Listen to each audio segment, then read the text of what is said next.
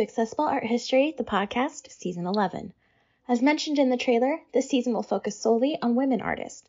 Too often they've been relegated to the sidelines of art and history, so I want to feature them and teach you about how they overcame adversity to change the world around them. All images and sources will be in the associated blog post linked in the description details. Make sure to follow at accessible.art.history on Instagram for all updates. So without further ado, let's get started. Today's artist has only recently come on my radar. I learned about her while reading Broad Strokes, 15 Women Who Made Art and History in That Order by Bridget Quinn. Side note, if you love art history, please read this book. It truly changed my perspective on the subject. I've linked it in the blog post. Her name is Adelaide Labelle-Guiard. I was captivated by not only her art, but her fight for the feminine rights in art. She was a Rococo/neoclassical portraitist who lived and worked in the illustrious courts of France. Unfortunately, there aren't a ton of details about her life, but I've pieced together what I could find to bring light to this amazing woman. So to learn more, keep on listening. Adelaide Labelle-Guiard was born on April 11, 1749 in Paris, France.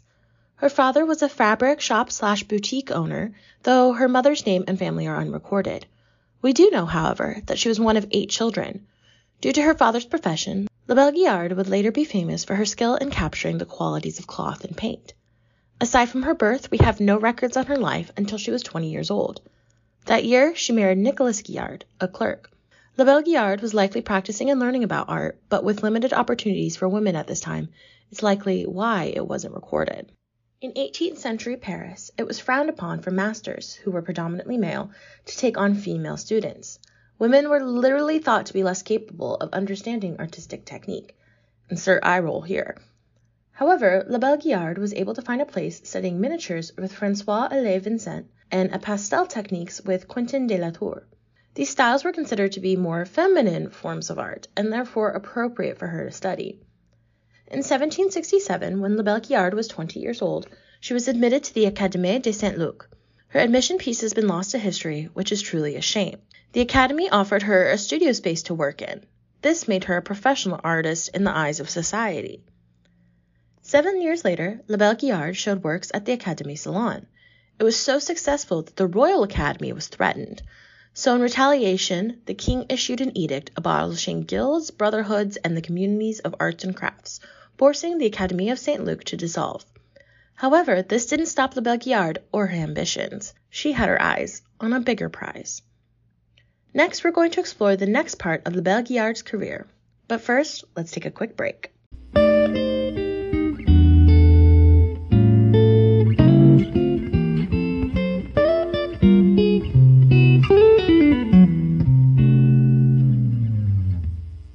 Another day is here, and you're ready for it. What to wear? Check.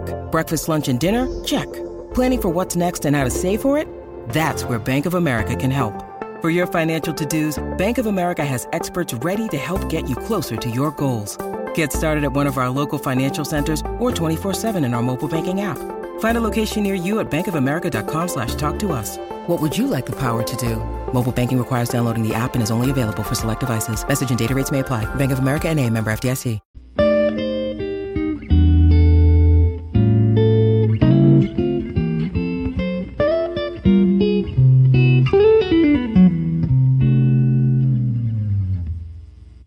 Alright, now that we're back, let's continue learning about Adelaide Labelle-Guiard. After the closure of the Académie of Saint-Luc, she learned how to work with oils so that she could be eligible to join the prestigious Royal Academy. Labelle-Guiard quickly learned how to use the medium, and she made stunning portraits and even dabbled in history paintings. She also exhibited twice at the Salon de la Correspondance and started teaching other young women how to paint. On May 31st, 1783, Labelle-Guiard was accepted as a member of the French Académie Royale des Peintures et des Sculptures. This was a huge honor, as the Academy was the leading artistic authority in France. Admission meant royal recognition, access to more patrons, and nearly unlimited opportunity. It's a pretty big deal if you ask me. One of her submissions to the Academy in 1793 was a history painting of King Lear. This was considered the highest form of art and therefore showed her ambition. 3 other women, including her, quote, rival, Elizabeth Vigée-Lebrun, the court artist to the doomed Marie Antoinette, were also admitted to the Royal Academy on that day. This caused quite a stir in the art community of Paris. In fact, a salacious pamphlet started circling among the community containing hurtful and rude sexual innuendos. Thanks to a patron, La Belle Guillard was able to sue for the pamphlet's destruction. She wrote, quote, "One must expect to have one's talents ripped apart, but who can plead on behalf of women's morals?" End quote. La Belle Guillard found much success in the Academy. She entered work into every show between 1783 and 91, and the shows took place every other year. Membership also brought her the honor of being named the official painter to Louis XVI's maiden aunts, to Mademoiselles Adelaide and Victoire. However, La Belle Guillard's career was stalled due to the French Revolution. She supported the Republican cause despite her connections to the royal family, but that cast doubt on her true allegiance. This revolution nearly put her into financial ruin. 1791, Louis XVI's aunts fled the country without paying her for several commissioned works. 2 years later, the National Assembly decreed that she needed to destroy a number of her works. This included a large portrait of the Count of Provence. This destruction is said to have cost her 30,000 livres, a huge sum. Despite this huge loss of finances, La Belle Guillard escaped with her head and was able to continue painting. During the Revolution, the Academy tried to figure out its place in society. Yes, it had royal connections and patronage, but it was also dedicated to the creation of art. La Belle Guillard was the only woman to enter the discussion, which brought a lot of controversy. One side wanted to keep things the same, including royal patronage and hierarchical restrictions. The other side, led by neoclassical master Jacques-Louis David, wanted to make things more egalitarian and focus on art. However, both sides agreed that female membership should be as limited as possible.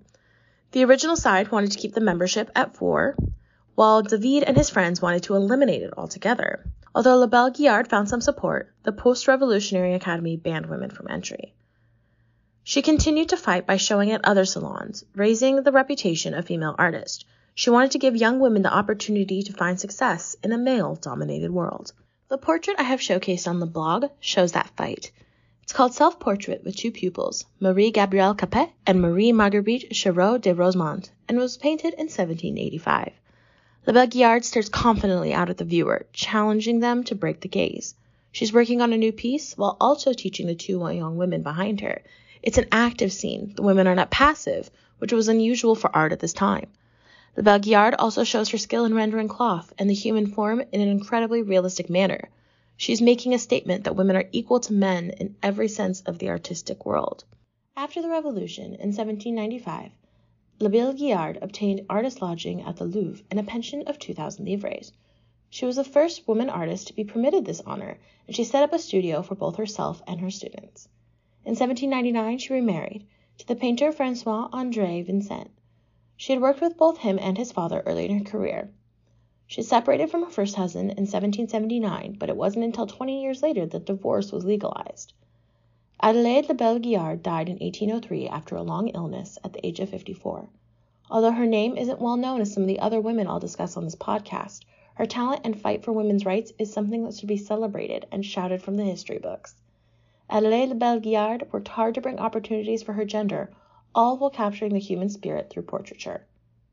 Keep an eye out for the next episode, where I'll be exploring the life and works of Impressionist painter Mary Cassatt. Thank you for listening to this episode of Accessible Art History, the podcast. New episodes will premiere each Monday, so make sure you subscribe so you don't miss out. If you enjoyed this episode, please consider leaving a rate and review. Make sure you follow Accessible Art History on Instagram at accessible.art.history for all updates and daily Art of the Day posts. See you next time!